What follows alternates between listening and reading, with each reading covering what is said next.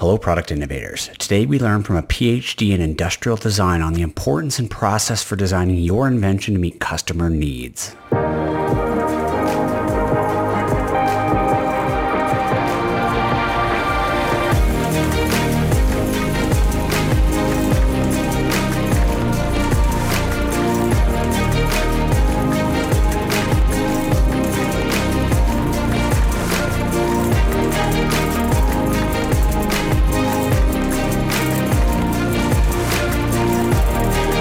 Welcome back, everyone. Today, I'm very excited to introduce Thomas Ask to the show. Thomas is a professor of industrial design at Penn College, sister school to Penn State. He's been in the hardware product development world for over 30 years, has also helped build 2 hardware startups, and has achieved his PhD in industrial design.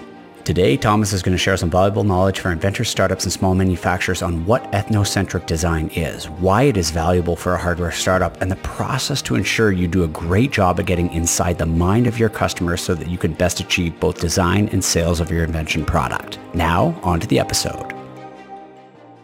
Hi, Thomas. Welcome to the show. Hi, Kevin. Good to be with you. Well, we're excited to talk to you today about designing for others. So how do you actually invent something with the intent of selling to your actual end buyers? There's quite a connection between the idea that you have yourself and what the customers actually want to buy. So how do you put yourselves into their shoes? Now, before we get into all of that, just give us a bit of a backstory of how you got to be the success story that you are today. Well, Kevin, I've been involved with a couple startups in the past, and I studied mechanical engineering at the University of Illinois and got my PE license some years later and went on for my doctorate. And I've always had a passion for inventing and designing things. It's really where my heart is. As the days have gone by, I've gotten more and more into teaching. So now I serve as a professor of industrial design here at Penn College. I do consulting, do a lot of design work, and love it just as much now as I did 30 years ago. Amazing. That's a great story. And you've got your doctorate in industrial design. That's amazing as well. Well, in the academic world, there's motivators for that.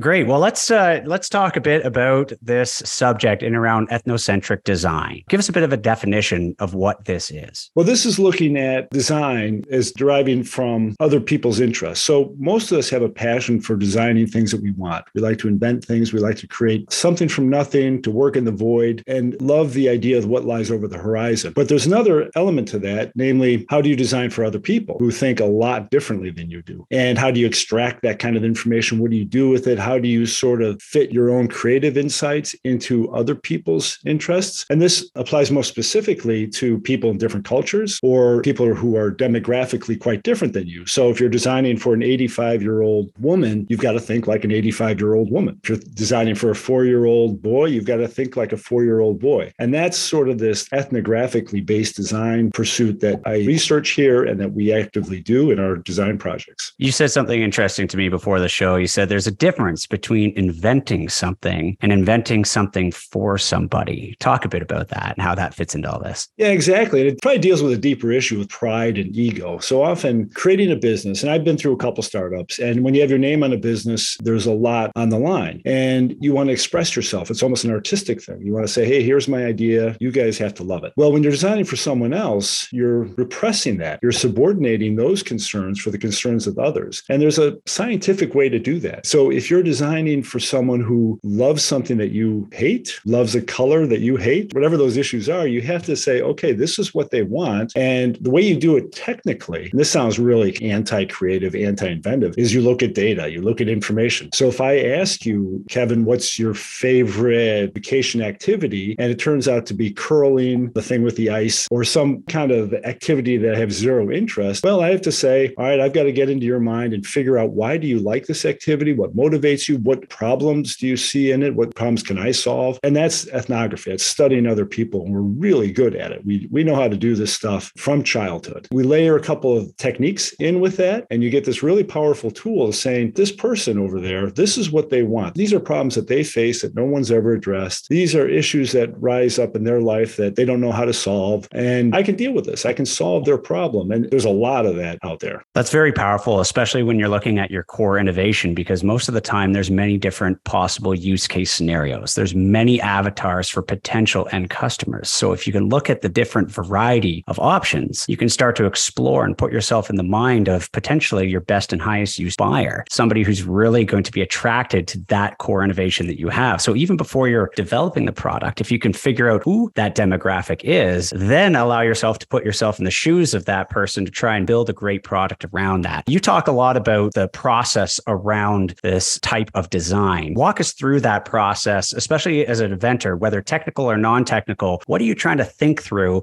as you're applying your invention idea to that end user and thinking about them first? Yeah, that's a very broad question. And, it's interesting for people that are listening now, they're trying to do this professionally. Like this isn't a hobby. You're trying to make something that has value in the market. And that whole notion of commerce is really attractive. So it's very different than the fine arts. We don't just make beautiful things. We make things that work and that help people. So you have some cases, like one example, that was a big question, but just one example that might illustrate this is Crohn's disease. I've dealt with some different medical issues where people have issues that I don't have. And for me to design something for them, I really have to understand what works for them, what they're dealing with. And so the very first step to your question is developing a level of empathy for the user, the person you're designing for in this case, and in the case of an individual or a group of individuals, what is going on in their life? What is their concern? And you do this with sort of formal ethnographic techniques. So again, to your question, it often starts with identifying a problem or a population that has a distinctive issue and then asking them questions. So it's interviewing them. It's like we're doing here. It's doing questionnaires. It's doing observations. So as Margaret Mead famously said, what people say and what people do are very different. So I can say that I never eat junk food, but when you look into my garbage can, you'll see lots of junk food wrappers in there. So the data says, no, you know what? At 10 o'clock at night, he's going out and having a candy bar. He doesn't admit to it, but that's what's happening. So it's getting this raw data because especially in some arenas, people don't want to talk about things. They have certain problems that they just don't want to talk about or things that they've accommodated that they don't necessarily need to accommodate. Humans are really good at solving our own problems, but if an inventor can get in there and say, oh, wait a second, this works really well. Like I was just talking to a lady today. She said, the thing I hate the most about handbags is when I have to slide past a zipper. She just doesn't like the tactile feel and the way her rings get caught. I don't know these things. So the only way I can find these things is to ask those kinds of questions. So that's the first step. And then the second step, in a simple way, is ideation, idea generation. That's the inventing part. It's a part we all love, creating all these really cool ideas and trying to infuse those with the things you've learned from ethnographic study, from asking people questions and watching how they actually behave. And then you get feedback on that. So you show people a bunch of things. In fact, I've taken kind of an embarrassing way. I've taken foam models, kind of simple models in a 5-gallon bucket and poured it on the conference room table at a corporate meeting. And these are kind of simple models, but people love that stuff because they pick them up and they experiment with them. And it's all very real because so often we sit there and jabber on,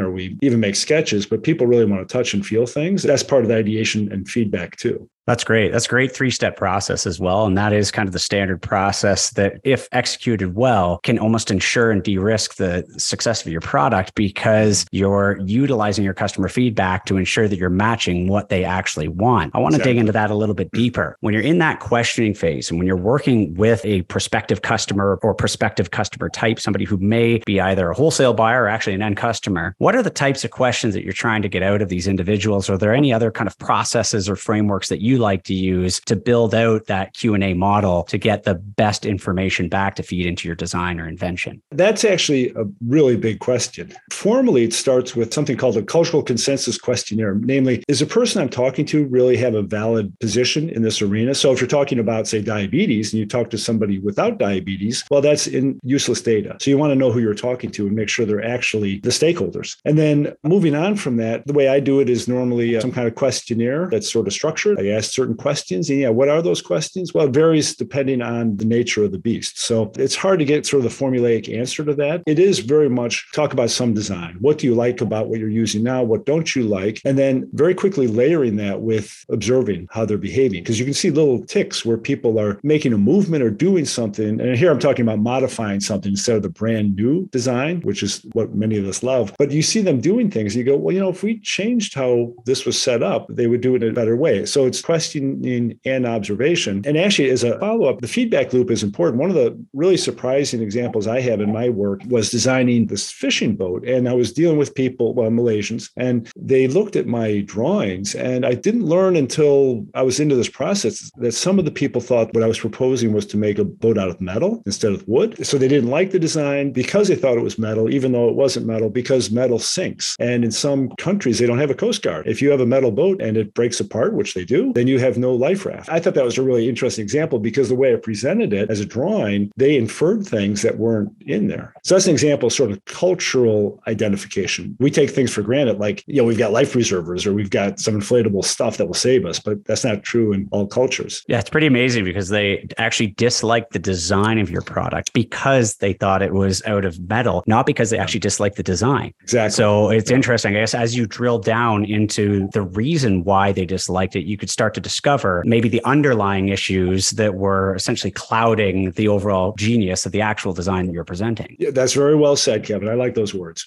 So how did it end up working out after that? Well, I used a different way of presenting things. I didn't use drawings. I used models actually to communicate. So I was dealing with translators and written forms, and this went on for many months. I ended up using models though. I mean, the continuation of that story is there are many people that don't want radical changes from tradition. And in the case of fishing boat design, that was part of it as well, that you'll be super careful when you design something that people depend upon for their lives. That was how that ended up. It was kind of in the middle of the road, not too radical. I remember Elon Musk mentioning that he couldn't make his car design too crazy or too futuristic because the market would just walk away. So he had to play this delicate balance between the features he wanted and the modern technologies and tools he wanted and traditional car design, how to keep it kind of hand in hand. Although I have a feeling the regulators had a lot to do with that conversation, but that's the reality. If you move too fast past the goalpost, even if it's better, more beneficial, you have to bring in that human factor and that human value. And that's where the feedback loop can be so powerful, really understanding that the innovation that you are creating is better, but also realistic. Would they buy this particular thing? And that's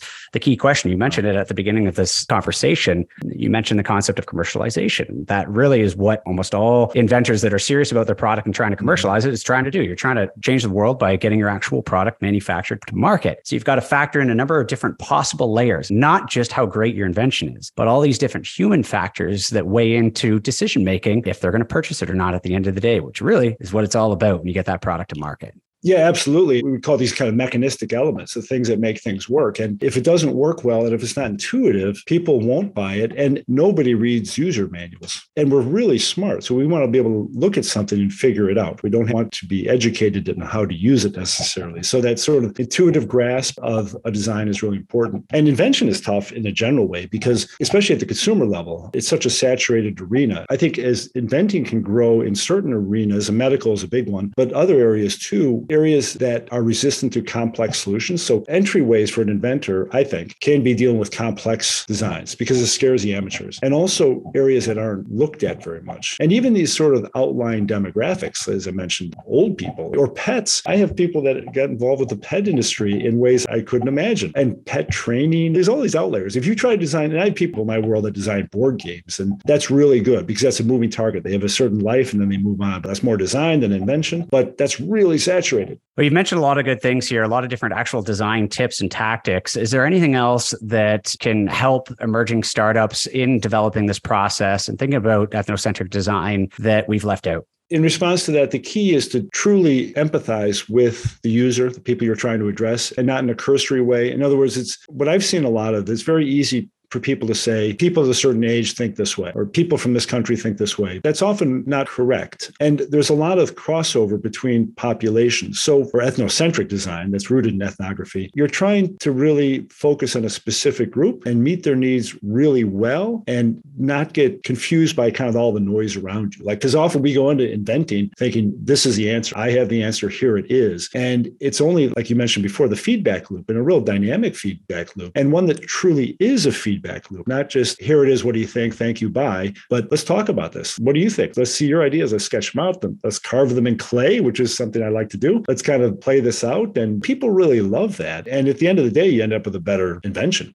I love that you mentioned it kind of a couple of times. Some of the fringe or niche industries can be powerful. And that is really a good advice for hardware startups because it's tough to compete with the mass market in the beginning with the first version of your product. Now, there's no issue in trying to conquer the world and absolutely get there, but keep in mind, you've got to start somewhere. So you've come up with your core innovation. And if you don't feature creep like crazy and really try and address one specific market and do a really good job at it, and of course, you know you're doing a good job if you've followed these principles principles of understanding your customer very deeply, a specific subgroup of your customer even better, then you can target them with a very well-made, high-quality product that specifically targets that audience and really only that audience, at least in the beginning. As you start to grow as a brand, you can continue to elicit feedback from more potential customer groups and expand your product offering into more and more basically market share over time. But it's difficult to do in the beginning. So it should be comfortable for hardware startups that you can spend less, be more targeted, ensure that the money that you are spending is building a quality product that's easy to manufacture, that is reliable in production, and then of course is simple to use and reliable for the actual end user. And through that process, you're going to have an easier time actually capturing that market because it's easier to market and target to as well, because it's more specific, it's more niche, it's more targeted. So if you follow that approach, definitely continue that feedback loop to expand the brand to eventually capture the mass market. But you've got to think as a hardware startup, where do you start?